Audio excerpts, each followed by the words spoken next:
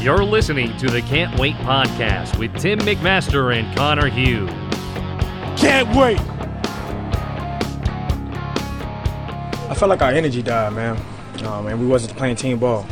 So anytime you do that, our team is going to take advantage of it. That was Jamal Adams really summing it up after the Jets' disappointing, disastrous maybe loss week 1 to the Bills. They blow a 16-0 lead and drop it 17-16. We'll try to put the pieces back together. Tim McMaster here, along with Connor Hughes on the Can't Wait podcast. And Connor, it started so good. There was energy in the stadium. There was turnovers.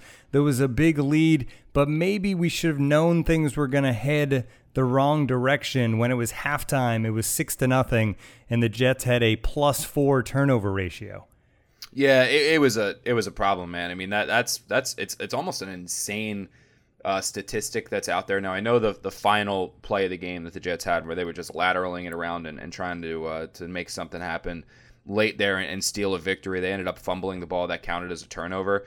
But if you were to eliminate that, because that was kind of the last play, heave and a prayer sort of thing, the last time a team had 4 turnovers and forced 4 turnovers but did not turn the ball over themselves and still managed to lose a football game was the infamous "they are who we thought they were" Denny Green post-game press conference where the Cardinals lost to the Chicago Bears. And so that kind of just puts into perspective how little that actually happens in the world. But look, man, there's no other way to put it. This was a brutal loss for the Jets, a tough loss for the Jets, a disheartening one. I mean, in the locker room, it was about as somber as I've experienced in a week 1 situation. And the Jets don't always win week 1, so this isn't like this is some kind of new experience. I mean, this team was beat up a bit. And, you know, I think the toughest thing is that it was a game that they should have won. That's what Leonard Williams said. He said basically those guys over in the Bills locker room know they got away with one, know they stole one. And you know, you kind of get the feeling that if C.J. Mosley hadn't left when he did in the third quarter, the Jets probably would have actually been on the other end of this thing. All right, we're going to talk about good, bad, and ugly, but we're not going to start with the good because, well, that wouldn't be fair. There was so much bad and ugly, Connor, that let's get to that stuff. And C.J. Mosley was so good in this game, but then that went the other way because he gets hurt, he leaves the game, and it felt like that was the entire loss of energy that we heard from Jamal Adams at the top of the show. So let's start there. This defense without Mosley just kind of fell apart. Is he that valuable? He is, and I think that his value is actually amplified by the fact the Jets no longer have Avery Williamson next to him. You know, that was kind of the thing, is that the Jets started this whole Jets roster lacks depth. Right? That when we've talked about that ad nauseum, really, since we started this podcast, but also as long as I've been writing about this team the last 3, 4, 5 months, is that starting wise, their starting lineup is decent. Their starting lineup is good enough to win games. Their starting lineup is good enough to compete against most teams. However, if they are to lose 1, 2, 3 key starters, they don't necessarily have the guys there to step up and fill those gaps. So when the Jets lost Avery Williamson and Neville Hewitt filled in next to C.J. Mosley, you kind of thought, okay, maybe the Jets can weather this storm and survive. You've got Mosley in there. Mosley's going to captain the ship as he was going to do originally. He can get everyone lined up. He can pretty much say to Hewitt, you're doing this right now, go do that, and it'll kind of keep the defense working in the right way. Well, when the Jets lost Mosley and then Blake Cashman came in, you suddenly went from a starting defensive line that had a good linebacking duo of C.J. Mosley, Avery Williamson, 2 guys with experience calling plays. Mosley, obviously one of the best of his position, but Avery Williamson, a pretty good player in his own right. To now you have a rookie 5th-round pick seeing his first action against an actual NFL offense that isn't in the preseason, and Neville Hewitt, a journeyman who kind of is pretty good against the run, but a complete liability against the pass. Mosley, aside from him being a tremendous player, it's his brain that the Jets love for anything else. He's the quarterback of that defense. He's getting everyone lined up. He's calling the plays. He's diagnosing what the offense is going to do. He's shifting things so that they can shut down the play that the opposition is about to run. When he leaves that defense, they lose all of that. And you saw the Jets kind of almost self-destruct without Mosley in there, I think as much for his leadership and quarterbacking ability as they did for his physical talents, because Blake Cashman was not able to make those same alignment calls. Neville Hewitt was not able to make those same calls. He wasn't able to get the defense prepared to take on that offense. And with Jamal Adams back in the secondary, Jamal Adams was quarterbacking the corners and the safeties, but Jamal Adams can't then run up to the line and play middle linebacker 2 and do Hewitt's job for him to also then get the secondary lined up. to then get all of this done before the offense runs a play. I mean, it's just not going to happen. So when Mosley went down, you saw this team just totally implode. I mean, that's where you saw Josh Allen take them on an 85-yard scoring drive. That's where you saw Josh Allen take them on an 80-yard scoring drive, where it was just chunk play after chunk play. You saw David Singletary, the Bills running back, start to pick up chunk plays through the middle of the line. I mean, this is where it all went down for the Jets. And if Mosley does not leave this game, I'm convinced the Jets win it, because that defense was rolling. And, you know, one of the big alarming aspects of this injury is obviously it's a groin. Groin injuries can linger. You never know how long that's going to last. But when Mosley left, almost immediately the Jets ruled him as doubtful. 2 series later was when they officially ruled him out. We'll talk to Adam Gase a little bit later on today on a conference call where he should provide a little bit more detail on Mosley, what's wrong with him, how long he's potentially going to be out. Is this a week-to-week thing? Is this a daily thing? Is he going to be back for the Browns on Monday night? We don't know. When we talked to Gase after the game, he said they're going to have to run tests and stuff. But if the Jets are going to be without Mosley for a significant period of time, look, we knew the defense wasn't going to be all that great to begin with. We knew the offense was going to have to score a lot of points for them to win games. But if now the defense is going to be this bad without arguably their best defensive player, not named Jamal Adams, I mean, look, we'll talk soon about the murderer's row that awaits the Jets these next 4 or 5 games. I don't know if they win another one if Mosley's missing a chunk of time. Yeah, it's just brutal. And you mentioned what he's brought as far as the leadership and the coach on the field, but he also brought the numbers. He had the pick 6 for the first touchdown, 5 tackles overall, a couple of pass defenses. I mean, he was all over the field, the fumble recovery. He just did everything. He was playing like a man possessed, and then he ends up going down, and there's just got to be a way for a team to not fold like that, right? I mean, I know he's a big factor in everything, but the position he put them in was still a position to win a game, and then the complete fold that occurred afterwards is what surprised me the most. It's not that they didn't play as well without Mosley. It was the complete turnaround, and it was like a completely different team out there because of one guy. It just doesn't make sense to me that you can't have something to plug in there to at least slow the surge. It was more it was again, like I kind of said, it's because they lost Avery Williamson as well. Yeah. So losing Mosley, if the Jets had Avery Williamson in there and then they lost Mosley, they're probably still fine. Seriously, they're probably still fine. They can still probably keep their head afloat. It was the double whammy of having already lost Avery Williamson in the preseason, so you lose him and his leadership, to now you're also losing Mosley as well, and you're replacing them with Blake Cashman and Neville Hewitt. Those 2 guys do not have any NFL experience calling plays. They do not have any regular season experience. So they have no regular season experience calling NFL plays. They have, in Blake Cashman's situation, he has no regular season experience, period. They have no regular season experience setting guys up and getting line, diagnosing plays. So their head's already swimming, and now you got to ask them to diagnose what the offense is about to do. I mean, it's a terrible situation for the Jets to be in, and that's why you saw the Bills get rolling. But now, on the flip side of that, Tim, is you're right. The Jets shouldn't have still lost this game because Mosley left late in the third quarter, because this was a defense that already gift-wrapped the offense, not including the pick 6. They had gift-wrapped the offense 3 additional possessions, which the Jets did nothing with. This offense was absolutely dreadful Sunday. It was atrocious. They had no rhythm. They had no creativity. They had no tempo. I mean, it was as sluggish as I've seen. It resembled nothing of what they've done in training camp, the preseason, anything like that. And I'm not terribly sure why. Maybe it was the offensive line. But look, you have to believe that when you give your offense that extra possessions, when you hold a team to just 3 points through 2.5 quarters, almost 4 full quarters, that you can win that game. But when the offense matches with only 8 points of their own, right? That's all this offense scored. Look, you're not going to win many games. This defense still, even with their implosion, held the Bills to 17 points. The Jets scored 8 points on offense, 1 touchdown and a 2-point conversion. Their defense scored as many points as they did, 8, and they were outscored by the Bills. That's how bad this was for the Jets offense. I know we're about to get into it, but I mean, it was rough, and that's why the Jets lost the game. Look, C.J. Mosley is the reason why the implosion happened and why the defense couldn't shut it down.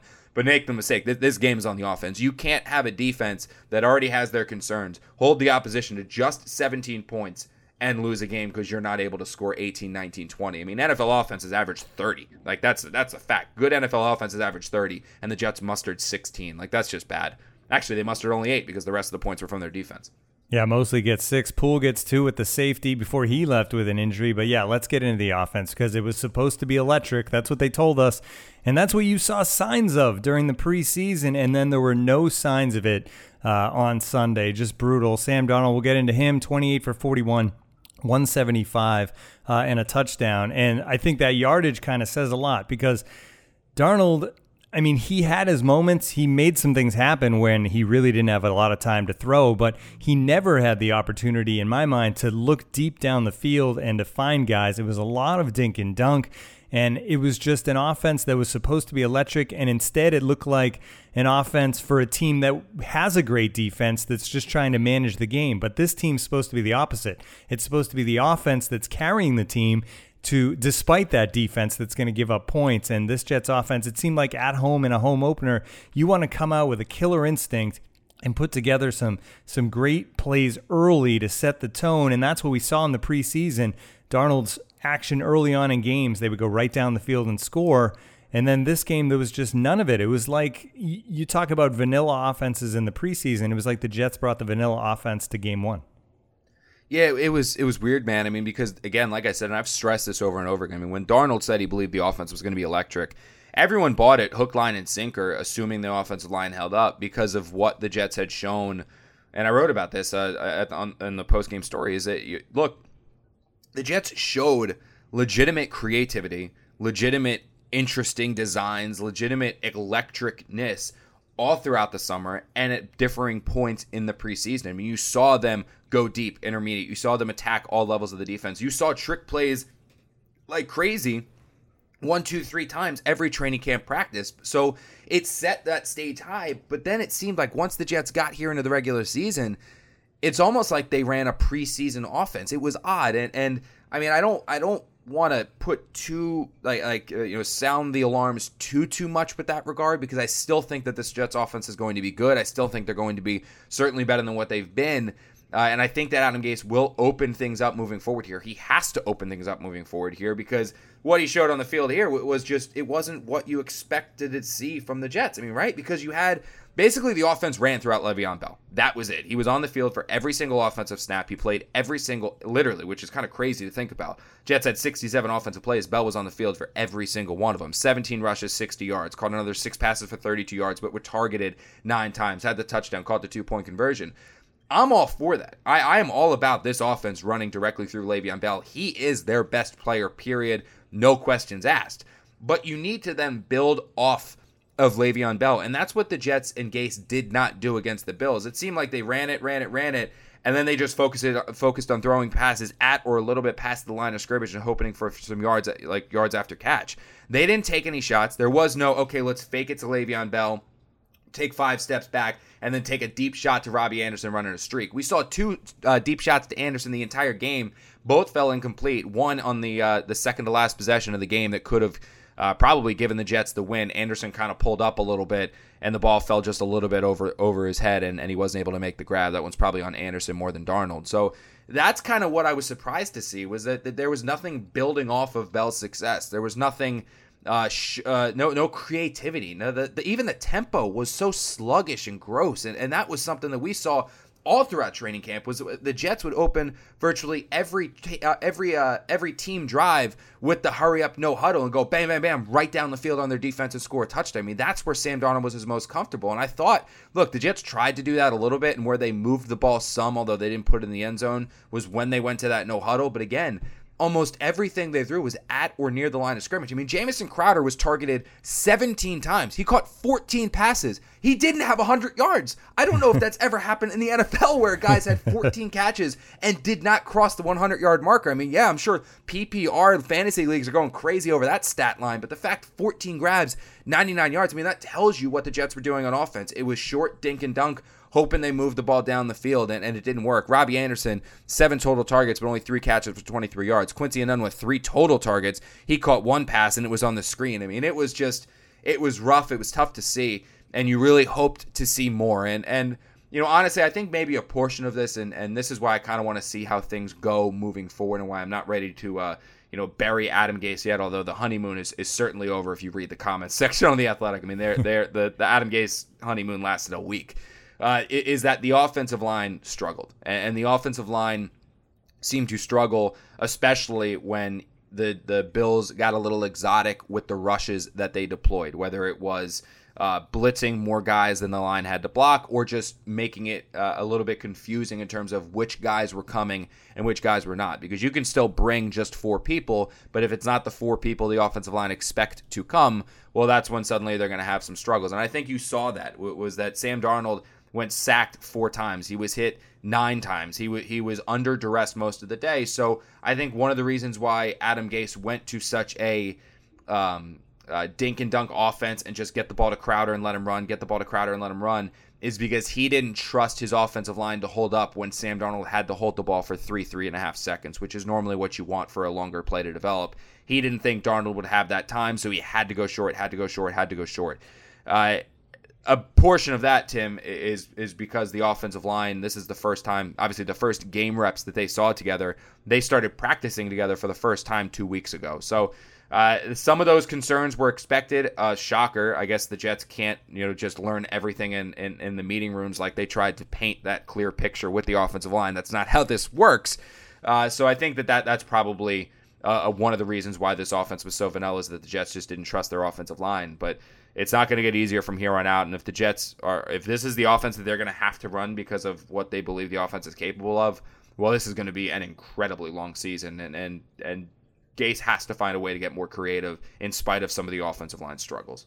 Yeah, only 4 attempts over 20 yards for Darnold. So there weren't attempts because there wasn't the time. Like you mentioned, the offensive line was let's say it was pretty much a disaster as far as giving him protection and time. But also, I feel like when he did have time, he was looking out there and not seeing a whole lot of open receivers. So can we split the blame between the offensive line and the fact that this receiving core couldn't separate from the defenders?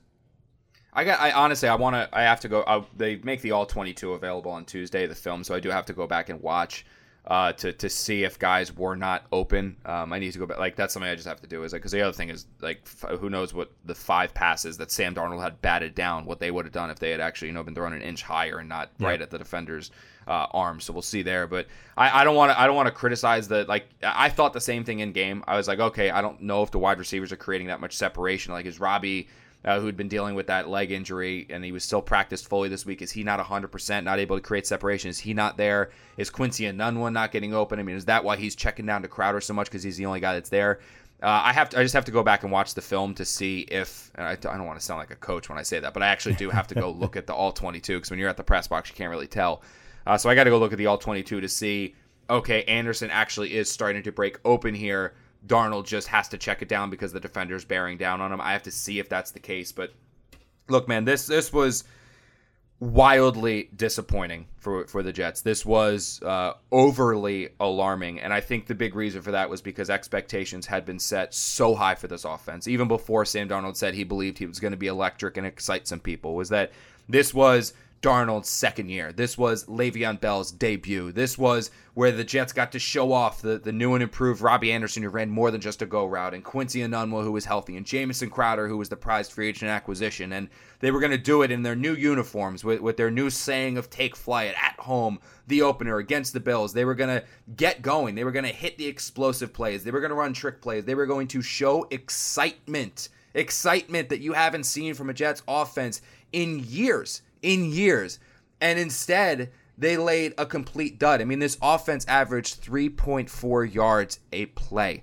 That is pathetic. There was no excitement from Adam Gase's scheme. Darnold looked like the quarterback that he did the first half of his rookie year, not the one that showed so much promise the second half. Le'Veon Bell was good, but when you build nothing off of Le'Veon Bell, it doesn't really matter. So, look, the defense played great. The defense then imploded, but the story of this game is that the offense that was supposed to be electric and dynamic and exciting and light MetLife Stadium on fire and send those green and white faithful into a frenzy just did not. It fell flat on its face, and it was a dud. And this is just the first game of the season. There are 15 more to play, 17 or 16 more weeks.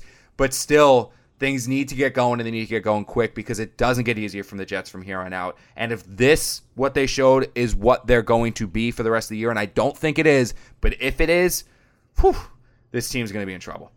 Yeah, because the offensive line should get better. They're going to get to work together now in practice. They've had some game time. Let's hope they improve for sure. The interesting thing about the offensive attack is, you mentioned it's Sam Darnold's second year, and this is the year he's supposed to kind of explode. It seemed like a rookie quarterback's first start type play calling situation where it was safe passes here and there, make your receiver try to make something happen and keep your confidence up. And that just wasn't the case. It wasn't good. All right, so that was bad, but there was some ugly too. We got to start with the kicking. This was the concern throughout the preseason. And even when your kicking's bad, right, you think, okay, over the course of the NFL season, how often can having a bad kicker really cost us a game? I mean, is it going to maybe be once or twice when it's that close a game that the kicker cost us? And sure enough, Jets week 1, and Vedvik, just dreadful, misses the field goal, misses the extra point to probably just destroy his confidence right away, and then the bad missed field goal. It was definitely Vikings Vedvik and not Ravens Vedvik on Sunday. Yeah, look, I mean, this was, I think the thing to remember about Vedvik is the Jets were rolling the dice, right? They thought, look, that we're going to get the guy with the Ravens. He's going to be fine. He was just in a little hiccup. Well, this was a guy that was so bad with the Vikings that they traded a 5th-round pick for him in August. And before the end of August, they decided to just cut him free. So they took a 5th-round pick and flushed it down the toilet. That's how bad this guy was and what they felt they had to do with him. And what you saw on Sunday was basically what the Vikings saw for a month that made them say, yeah, flush it down the toilet. We can't play this guy. We cannot play this guy. I don't know if he has the yips. I don't know if he's in his own head. I don't know if he's overthinking things. He said one time he didn't really line up correctly, which is why he shanked it. But there's a lot wrong. I mean, look, he missed the 2 kicks in the game. In pregame warmups, he missed 4 in a row at one point. Warmups are supposed to be automatic. There's no rush. It's just you, the long snapper, and the holder, just kicking them with no one even really watching because there's only a smattering of fans in there. So he missed 4 in a row, 2 from 48, 2 from 53 at that point. Those aren't gimme kicks, but they're kicks that an NFL kicker is supposed to make. And look, you knew that the Jets kicker was going to cost them a game at some point this year. Didn't think it was going to happen week 1, so at least they're 1 for 1 in something. But I think that this is a problem now where the Jets have to go back and look for. They need to reevaluate. They need to sit down and say, look, the former GM who decided to let Jason Myers, who by the way went 3 for 3 on his 3-point after attempts in the Seahawks victory last night, that was the regime that was a 1-point Seahawks victory, by the way. So Vedvik cost the Jets a game in the 1-point loss, and Myers theoretically won his team a game in the 1-point victory. This was an old regime that decided that Jason Myers, who had struggled before he arrived to the Jets, that the Jets season was a mirage. They didn't want to pay him and then have to deal with him if he went back to his old Jason Myers ways. I understand that to a point, right? I do get that apprehension. I understand the Jets have been burned with bad contracts before based off of just one season.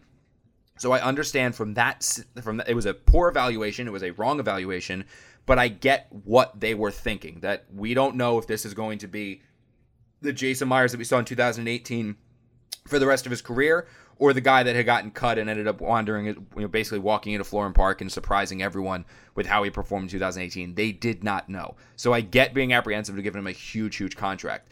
But if you are going to move on from Jason Myers, you have to replace him with someone competent. They did not do that with Chandler Catanzaro. They did not do that with Taylor Bertolette. And they certainly as hell have not done it with Corey Vedvik, who looks like he is the worst of the 3. And now the Jets are sitting here, heading into week 2, with massive concerns at kicker and seemingly no idea how to fix them. They have no idea how to replace this guy because there's no notable options out there in the free agent market. The one big one was Cairo Santos, who was actually here with the Jets last year, but an injury prevented him from kicking, which opened the door for Jason Myers to sign.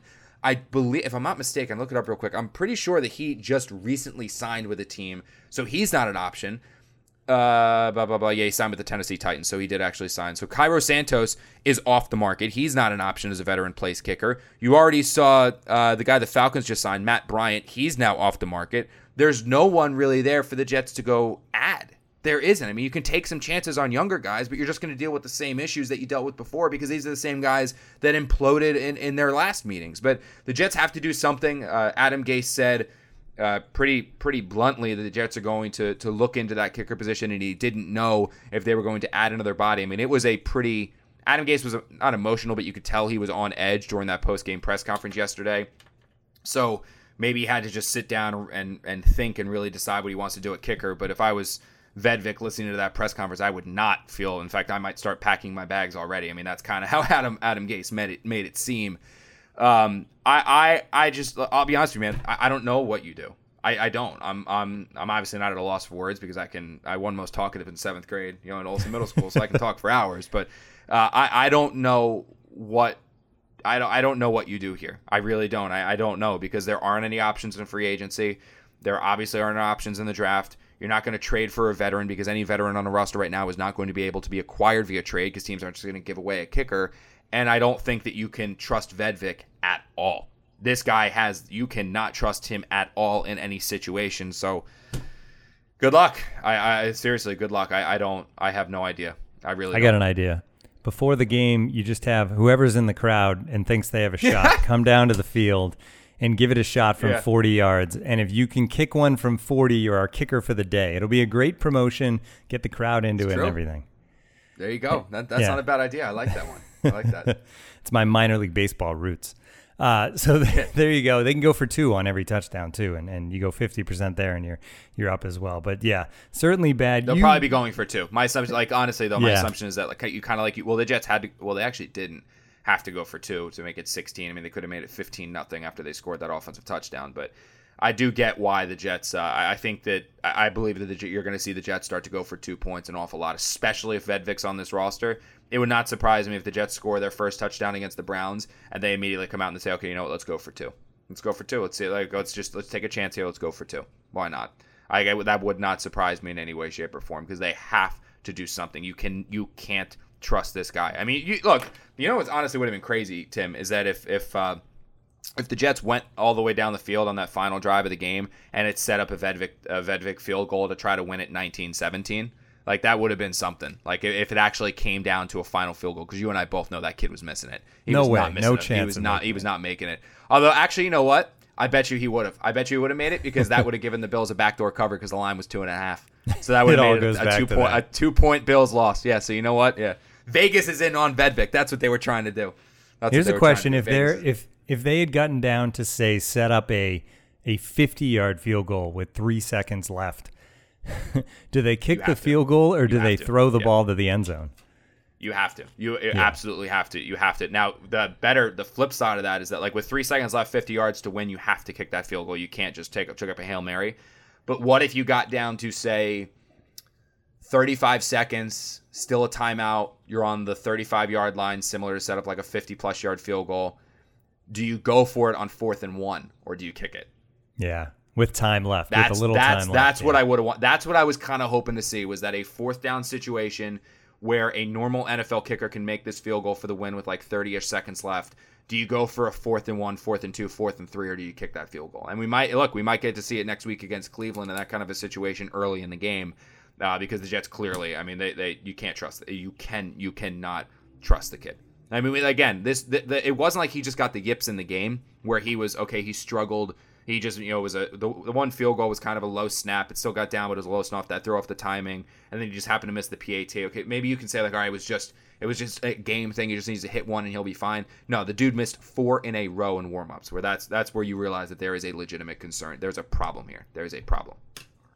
All right, so you mentioned, obviously we've talked about the defense, how bad the defense was, and you mentioned the schedule coming up. And one thing that stands out about the schedule that's coming up is the wide receivers this team's going to be facing with just a secondary that was just dreadful. You have the Cleveland Browns, who did not play good on Sunday and got blown out, but they do have that guy, Odell Beckham Jr., so he's coming to town. Landry. And Jarvis Landry. Then you have the Patriots, who have Edelman, Josh Gordon, and Antonio Brown will be on the team by then, so that's week 3. The Jets couldn't cover Josh Brown. Now they got to figure out how to cover Antonio Brown. Good luck with that one. That dude's going to go for 800. Then week 4 is a bye. They'll need it. And then week 5, the Eagles, so that's a passing attack. I mean, maybe not the standout weapons, but then you have Amari Cooper and the Cowboys after that, and then the Patriots again. I mean, they got to find a way to do something. You can't double team everybody. I don't have answers for how they fix that side of the game. Maybe the offensive line gets better. Maybe the offense gets better. Maybe you get Mosley back. But that secondary, there's no way to make it better, right? No, there's not. I mean, what you saw a little bit against the Bills is what, look, the Jets blitzed. The Jets blitzed, they blitzed, and they blitz. Exactly what you thought Greg Williams was going to do is what Greg Williams did. And when the Jets got home and they disrupted Josh Allen, they got someone in his face, you saw Josh Allen make mistakes. He threw the interceptions. He fumbled. They hit him. They only sacked him once, but they hit him enough where they were able to disrupt his timing and threw him off. I mean, again, for 2.5 quarters, entering the fourth quarter, the Bills had 3 points and looked completely lost. Mosley went down, and that's when everything fell apart. But when Josh Allen had time in the pocket, when that blitz was picked up, when he had a chance to scan the field, guys were wide open. They were wide open. Tremaine Johnson is not a good cornerback. Darryl Roberts is not a starting NFL cornerback. Brian Poole, well, he wasn't really picked on because why go to Brian Poole when you can just pick on Darryl Roberts or Tremaine Johnson? The Jets gambled this offseason in a gamble that the odds would have been ones that you probably would have stayed away from on anyone else. I mean, Mike Maccagnan basically went into free agency despite having $100 million in his pocket and said, you know what? We believe Tremaine Johnson's going to bounce back. That last year was just injuries were the reason why he didn't live up to that $72.5 million contract. He'll be fine. Darryl Roberts, we'll let Morris Claiborne, who's going to get suspended, we'll let him walk. We won't sign anyone else notable. We believe that Darryl Roberts can step in and be a starting cornerback. Brian Poole, he had a bad year last year with the Falcons, but he was good before that. We think he'll be a nickel. So they're rolling with and taking a massive gamble on 3 guys that a lot of other teams would have said, dude, what the hell are you doing? And basically what has happened after a week is that you realize that, no, the Jets' gamble didn't pay off. It's as bad as expected. I unofficially kept tabs of this, and I'll check Pro Football Focus once they review the game to confirm. But Tremaine Johnson allowed at least 4 first down catches, including 3 on third downs. It got to the point where, like, when I'm in the press box, I have whoever is broadcasting the game yesterday with CBS. I have them on my earphones because sometimes they get information before the press box does, like they hand in the sheet, so you can kind of get a jump on injuries or things like that. At one point, that broadcast said, I'm paraphrasing here, but it was the Bills would be, quote, crazy, quote, to stop targeting Tremaine Johnson. That's the Jets' number 1 corner, Tim. And they're saying it would be crazy not to to continue to find that guy in the field and just throw at him no matter what. That's their $72.5 million number 1 corner. And that's what the broadcast is saying the game plan should be, to just go after him no matter what. That's a massive concern. Then you have Darryl Roberts on the other side, who obviously he was beat for the game-winning 30-yard touchdown, but he also had a defensive holding, which erased a Marcus May interception. He was just as bad. And like I said, Josh Allen never had to get to Brian Poole, because what's the point of going to Brian Poole when you can just feast on Darryl Roberts and Tremaine Johnson? And look, like I just said, the Jets had problems covering Josh Brown, who is a good receiver, but he is not a number 1 elite level receiver. He's no different than a Quincy Enunwa or Robbie Anderson. He's a good player, not a great one. Well, they now have Odell Beckham Jr. and Jarvis Landry coming to town. Then, like you said, you can't cover Josh Brown. How are you going to do Antonio Brown? I mean, this doesn't get easier. And you mentioned the Eagles.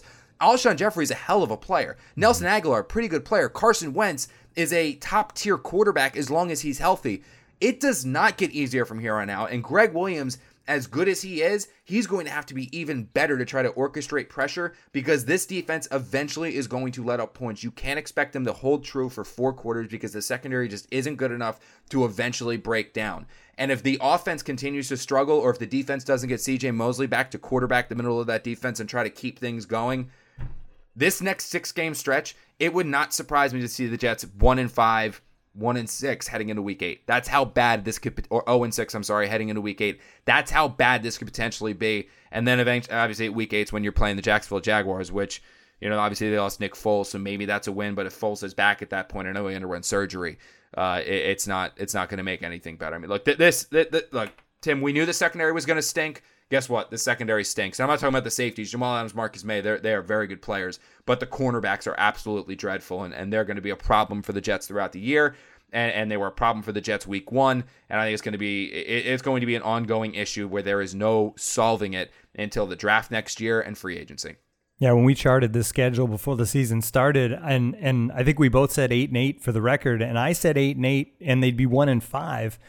And get to 8-8. Now 0-6. It seems really hard to get an 8-8 when you're 0-6. I saw 1-2 wins this first stretch. I saw 1 or 2. I thought they'd beat the Bills. and I thought they'd steal one from the Browns or Patriots, one of those two games. I thought, look, the Patriots are a team that usually in September, October, they're not exactly humming yet, so maybe you can steal one from them. You catch them sleeping, they're a little off, they're not totally in sync, ball bounces your way, you can win one against the Patriots earlier in the year, not the late. The Jets getting them week 3 and week 7, maybe that could help them out. Or the Browns, obviously, I think a team, so many new parts, so many new pieces, going to take them a little longer to gel.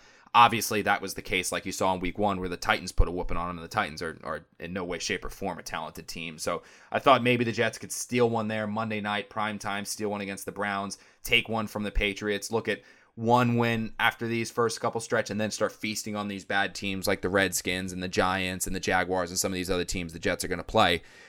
But after week 1, again, you don't want to overreact. It's only one game. The Jets last year put a whooping on the Lions to where it looked like that team and Jeremy Bates were just going to be completely rolling and looking ideal. And then obviously the Jets won 3 more games the rest of the season. So that's obviously a sign that you shouldn't read too much into week 1. But looking at what you saw in that opener, I don't know, man. I mean, the Browns are going to be so motivated to come out like gangbusters against the Jets next week to remind people that they're still a good team. Then the Patriots look like they picked up right where they left off last year, and they're even better now with those offensive weapons, even minus Gronkowski.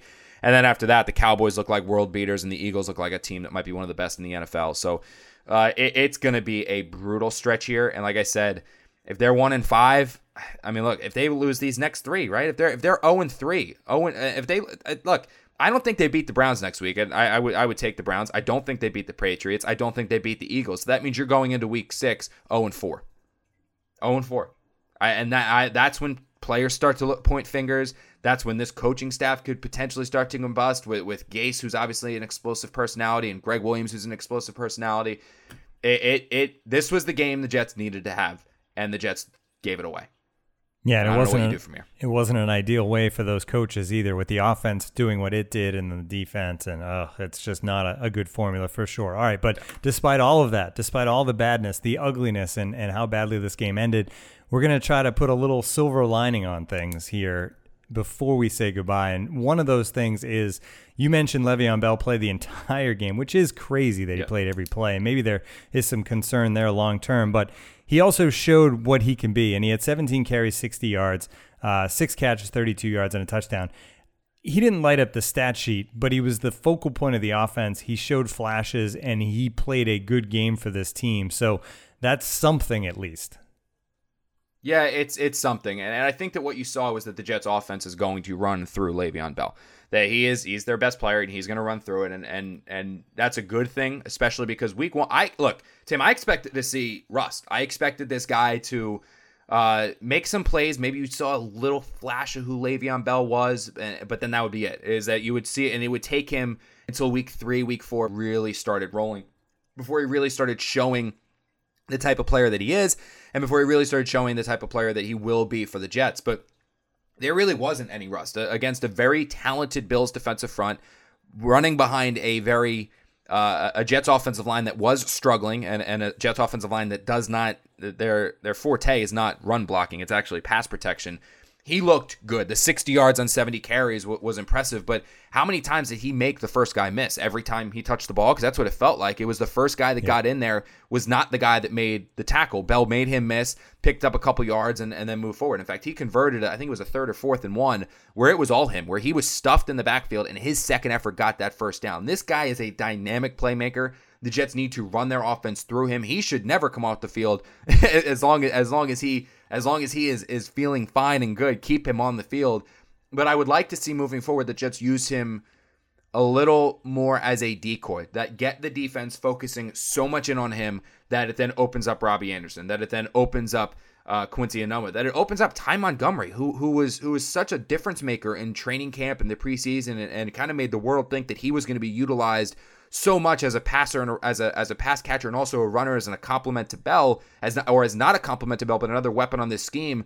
The Jets didn't throw to him once, and he had 2 total rushes. I mean, they kind of just were so Bell heavy that they forgot some of these other players that they have, and I think that was the one issue I had with Bell, is that I agree, offense should run through him. He needs to be the focal point. They need to get him going, but at the same time, don't let your infatuation with Bell distract you from the fact that the Bell a defense keying in on Bell can open up others, and I think that's the mistake the Jets made. But it was absolutely good to see Bell basically picked up right where he left off. That he looked explosive, that he looked powerful, that he looked like a game changer, and a guy that can certainly lead the Jets in 2019. That was certainly a positive. You mentioned that 4th and 1 play, and Connor, it's fascinating. You're watching a game on TV and you look away sometimes and stuff like that. I'm watching the game, and they hand the ball off to Bell, and he gets clearly stuffed, and I looked down at my laptop at that moment and kind of was moving on to, a tough 4th and 1. They can't even get that gritty yard. And then I looked back up and realized that he got the first down. That's how clear it was that I thought he had been stuffed in the backfield and somehow the second effort. So I will give him that. I mean, he's a guy that the effort is there, and he's a guy that you can put so much on. And that was certainly cool to see. But I agree with you. There needs to be so much more built around him, and he needs to lead to so many other things and not just be the focal point. But I thought it was funny that I had given up on that play completely, and he comes through and gets the first down. Yeah, look, I think you're focusing on him, and the offense needs to run through him, but you would like to see the Jets build off of him. Play action, go deep, use Bell to bring the defense in, and then attack him behind. And I think that honestly, a lot of the Jets' issues against the Bills, and the Bills are a talented defense. That's what shouldn't be lost in all of this. This is a good defense. Was that the offensive line's struggles? The offensive line's basically the struggles of what I believe happened was that the struggles of the offensive line made it so that the Jets had to have quick passes, get the ball out of Darnold's hands, because Adam Gase did not trust the offensive line to hold up if he ran plays that took 3.5 seconds to develop, that he didn't think Darnold was going to have that time, so they had to just use Bell. They had to just go to Crowder.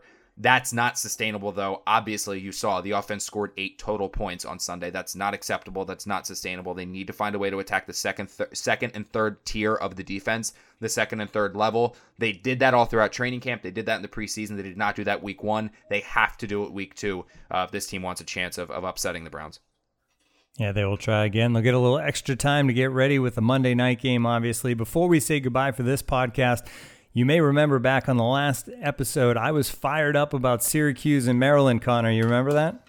I do. I remember it. It went, I tell you one thing, at least they didn't keep me occupied all afternoon because I was able to give up on that game early on. So before we say goodbye, we'll let Marissa Morris, our producer, laugh at me here. So Marissa, congratulations, 63-20. Maryland just embarrassing my Orange, and it may suddenly be a long season in Central New York. Come on, Tim, you gotta know to fear the turtle. I mean, everybody knows that. And we took your spot in the AP poll at number 21. And I'm just going to say it. Honestly, you didn't even deserve to be there. No, didn't. Definitely not. Couldn't agree with you more on that one. I've turned on this team. Now, we'll see. Young quarterback, we'll see if they can get turned around. You're just lucky neither of those two teams have to play Monmouth. That's when it would have been a bloodbath. Go Hawks. Indeed. All right. So congratulations, Marissa. I'll pay up on the milkshake at some point this week. Can't wait. And we will move There you go. on. Nice plug. There you go. Nice plug.